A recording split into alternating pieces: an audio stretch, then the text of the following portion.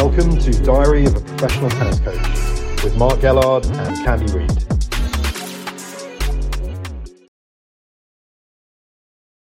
Okay, so Mark Gellard, welcome to Diary of a Professional Tennis Coach. We've been a bit lax, haven't we, with the podcast, as we both had a bit of a break. How are you? Where are you? And what are you doing? Hi, Candy. Hi, everyone. Thanks for listening. Yeah, we've really slacked a little bit these last few weeks. The end of the season came, and so I took holiday mode, literally. So I have not been keeping up to date with everything that I should have been, but nice to be back and back home in Florida in my own bed for a while. Is it a little bit like when you've really done a big project of work and then you just sort of need to, I don't know what the word is, but just sort of blow it all out and just not think about work again for a while? Yeah, I think it's a phase for me of actually when you finally stop the travel and the work, and that's actually tends to be where your body breaks down. So there was a bit of, a few days of sickness and tiredness, and you have that decompression phase. Decompression, that's the word I was going for. Yeah, and you're so used to this constant adrenaline highs and lows and the travel, and all of a sudden you get home and it's almost just flat and silent, and you're alone, and you say, "Oh," so it's an unusual, weird feeling for players and for coaches, actually. Alone, but for the cockroaches? Yeah, got them out. They're out of my house now. I mean, for a couple of weeks there, I was getting mortgage, had their name on it when the bill was coming through the mail. So finally kicked them out, evicted. Well done. So how long will you take as a break, and then when will you get to pre-season? So Magda had an extra week on from me, really, because I ended up coming home after a few days after Zhuhai went to England and then came back. She still had to go play Fed Cup, Billie Jean King Cup in the finals in Madrid. So they did that, which lasted an extra week. So she's really had a long season. She didn't really get done till about the 12th or 13th.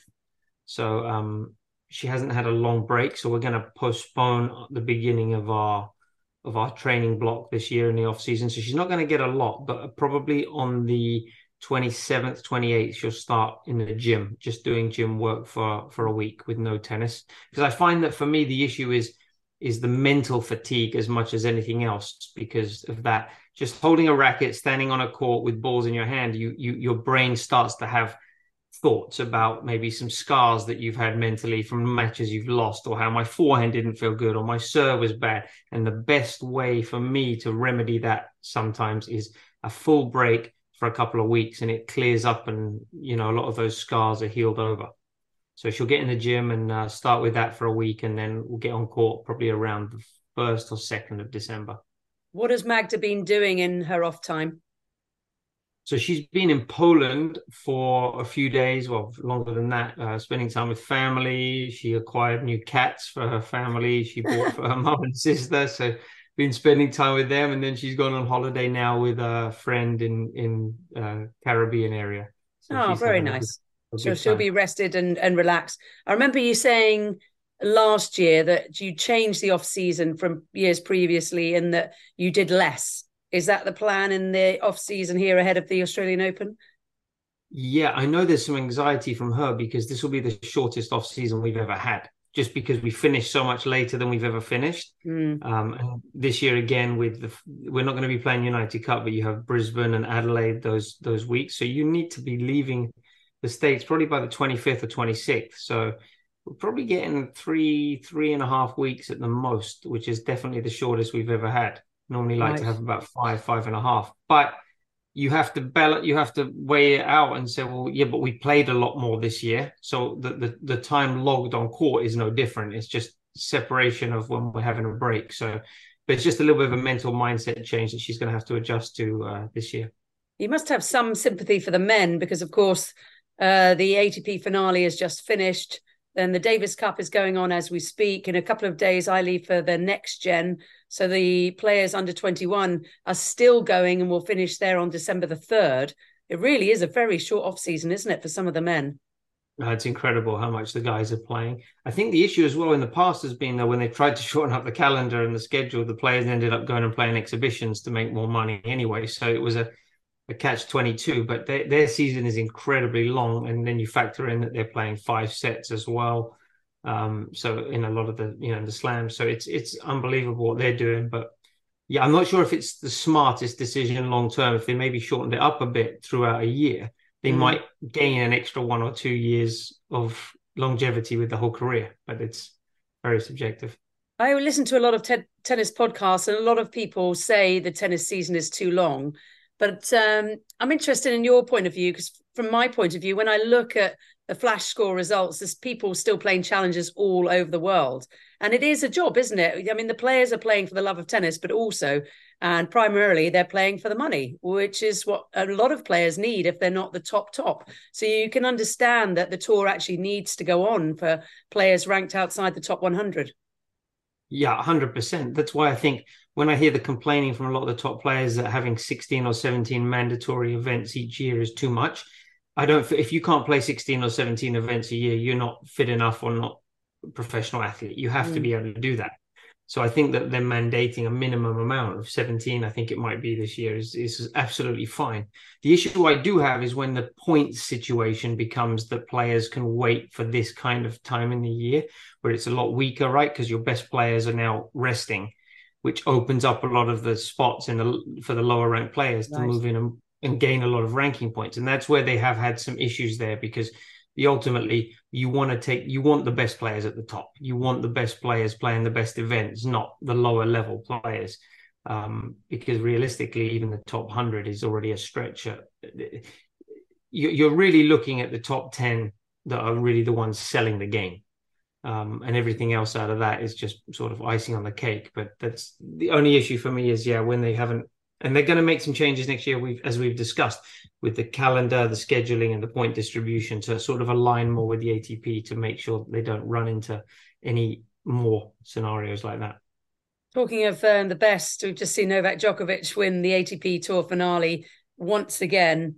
Have you got any words to say about him? Because he's an absolute genius, isn't he? He is incredible. You'd be hard pressed to find a better athlete in any sport in the world. I don't know if there is anyone. I mean, to do it in an individual sport through this many generations, I don't have the words, to be honest with you. My vocabulary in English isn't good enough. I'd love to know how strict he is at home, because you've got to believe the way he is and his age and how many times he's winning, that every minute of his day is just organised and dedicated for tennis. And how hard is that to do? You can understand half of the year maybe being able to do it, but he seems to be doing it 365 days of the year. Yeah, I have had the opportunity of talking over the years with people close to him, and they, exactly like you said, every minute of the day is accounted for. Whether it's now's the time to have your shake, stretch, breathing exercises, tennis, fitness, sleep, it's all managed down to the finest detail. Which is why he's so good at what he does. You just knew in the final this week when he played Sinner again, there was no chance he was going to lose twice. There's just no way. And he just changed it up. There was a really good article on the ATP website about how he completely changed the game against Sinner. In the past, he's also been serving a lot of second serves to the forehand. And then against Sinner, he worked his forehand a lot more than his backhand. And it was really detailed in the Craig O'Shaughnessy piece. And he's just a master. Who do you think is doing that? Is that the coaching team? Is that Novak himself? I definitely think it's a combination of both, because I think one thing is you can plan for everything, but if on that day that serve that you want to use isn't working, or the opponent's return is working really well, it's down to the player to make corrections on the fly. But I think before the match, he's going to be given all of the information about the opponent. They're going to come up with a way of exploiting Jannik's weaknesses, which is very hard to do because there aren't many. But at that level, it's a point here and a point there, which is, I think, 55. If you win 55% of the points of a match, you win 6-3, 6-3. Yeah. So it's really minute details and differences. So I think he would have had all the information, the team puts together the plan, but then it's down to him to execute it and make sure that, as I said, that day, some days I've told Magda, listen, we need to serve a lot of body serves. But for example, for whatever reason that day, she's come out serving on fire and everything she hits is an ace. So that plan is out of the window, because you just got to go with how you feel, because how the player feels on the court that day, that moment, is far more important than any plan you created before you went on court. Unbelievable. And you've got to think that he's after Jimmy Connors' record. I think it's 109 titles. So that's the one that he's got to be after, isn't it? And I would imagine the Paris Olympics. Do you see him ever slowing down? I mean, I think he's got to be getting towards the end. But am I right in saying he has not won an Olympics? Is that Singles. Right? Yeah, that's right. Mm-hmm. And he always plays well the year before an Olympics. So he's obviously played well. 3 major titles, 1 major final, ATP Nitto final, champion. And then, of course, he's going to be playing Davis Cup and playing Great Britain in the first round. You wonder if there's a little part of that with the correlation that he's worked himself so hard that year leading into the Olympics that by the time he gets there, he's a bit out of gas. He's going to have to. That's where this coaching team he has now is going to have to do a great job scheduling his tournaments, practice, and everything to make sure that he doesn't, burn himself out before Olympics. Because I think that's the feather in the cap that he's really wanting at this point in his career. Yeah, I think that's a really good point. So just looking back at your 2023, if you had to grade yourself, the whole package, the whole team, what would you give yourself, do you think? Without sounding, how was it, narcissist, egocentric, we had a great year. It was a great year for us. So for us, it was probably an A. But there's definitely, I think that we're all realistic on if you'd have offered us this at the end of, at the start of the year, what we've achieved, we would have taken it. But then there's a lot of things to improve. So an A/B, I think there's a lot of things that me and Ian can do better this year, whether it's on the court with certain things or off the court with scheduling. I know I have a lot of things I can do better. And I know Magda's, excited about going out there. And, we know that next year, it's not going to be exactly the same. Even if you have just a good year, you're not going to make semifinals of Australia and then do the same in every event that you did this year. It could be that you maybe don't do so well in Australia, but you do really well in the French Open this year or Wimbledon. It just comes at different times. So as long as we're ready, prepared, I feel good about next year. It was a growing year. Was it and a successful year? Do you think you've learned a lot of lessons? Yes. A lot. I learned a lot of things. Number one was how not to do things. That was really a big lesson.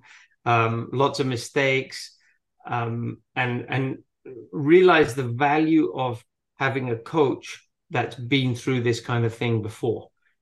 So, I wish I'd had this opportunity to do this 5 years ago in my career, so that by the time it happened with Magda, I was a little bit more prepared for the on-court and off-court things that we would encounter. However, saying that, I was having a conversation with a friend of mine who's a coach, and he said that's true, but also every player is different. So maybe what you did with Magda this year was not right, but it would have been right with somebody else. So it's such a tricky one. But I think, that's where the value, the tangible or intangible, the quality of experience is so important. And hindsight is just one of those things, isn't it? Because so many times in life in general, you look back and think, I just wish I'd chosen differently, but it is all a learning experience. So let's just say Magda retires in a few years and you pick up another player and she's in this same situation. What would you do differently if she'd reached the semi-finals of a major? I think obviously, again, it depends on the player, but I think that after Australia, we felt that it was an appropriate time to try and improve some areas, because we said, if this is what we're doing well right now, if we can just add a little bit more of this or take away a little bit more of that, we can do even better. She saw that as why are you changing something? Why are you doing things differently now when I've just had the best result I've ever had? Okay. So it was a little bit of a personality issue there. I think there was things where we've talked before about scheduling. I would have dialed back the schedule a little bit. And then tried to manage. I think I actually would have got more involved in off-court stuff, in terms of not allowing quite so much stuff to happen early on after Australia.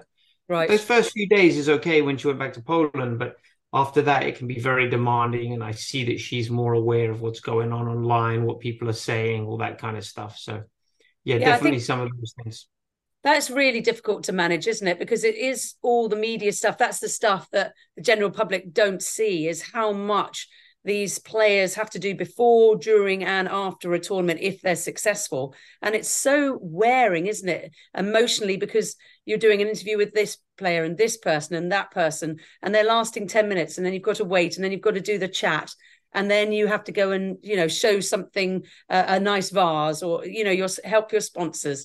And it's just so time consuming and emotionally demanding that it must be very, very difficult. So is that something that you're going to take a bit more care of and perhaps advise her better this year?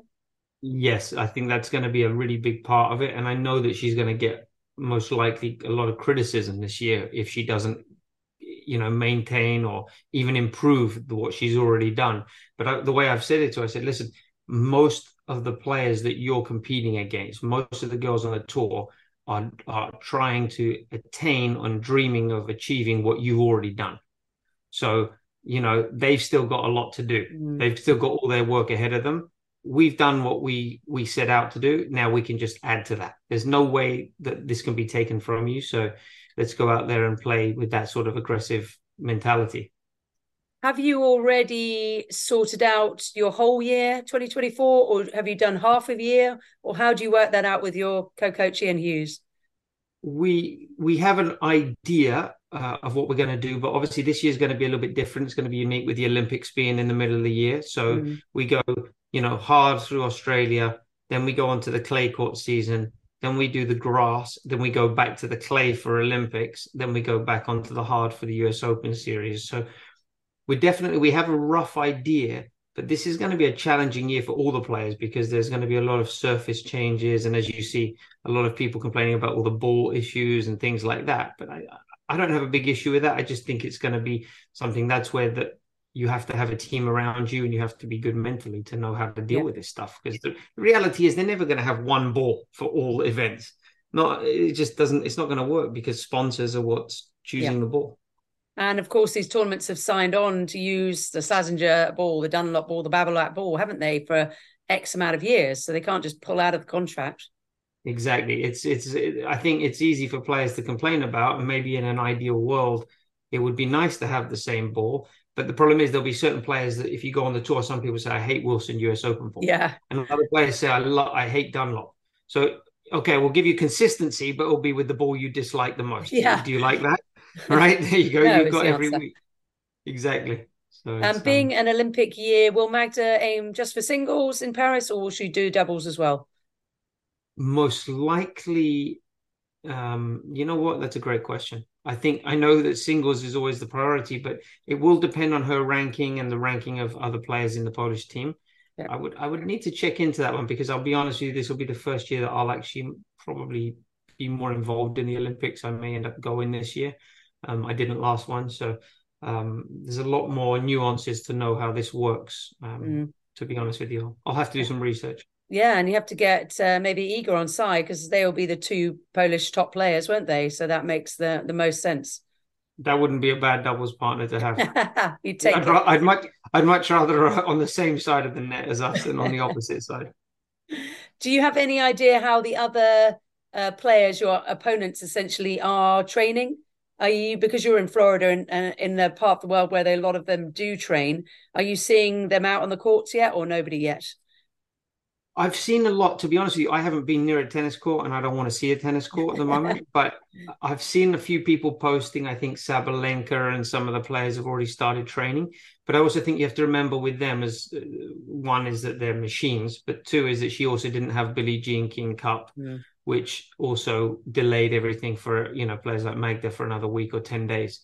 Okay. So their season was a fraction shorter, but she's also a good few years younger than Magda as well, and that all starts to add up. At this point, we've got to now, it's almost like Ian and I said, the key here is not getting on the court and fixing a lot of problems. It's actually the rest is the best medicine for her right now. Yeah. Mentally cleaning out her mind, fresh slate, relax the body, because you know, the last month, although it was a struggle, it was definitely more of a fatigued physical, mental struggle rather than, oh, geez, we can't hit our forehand anymore, or our serve's gone bad.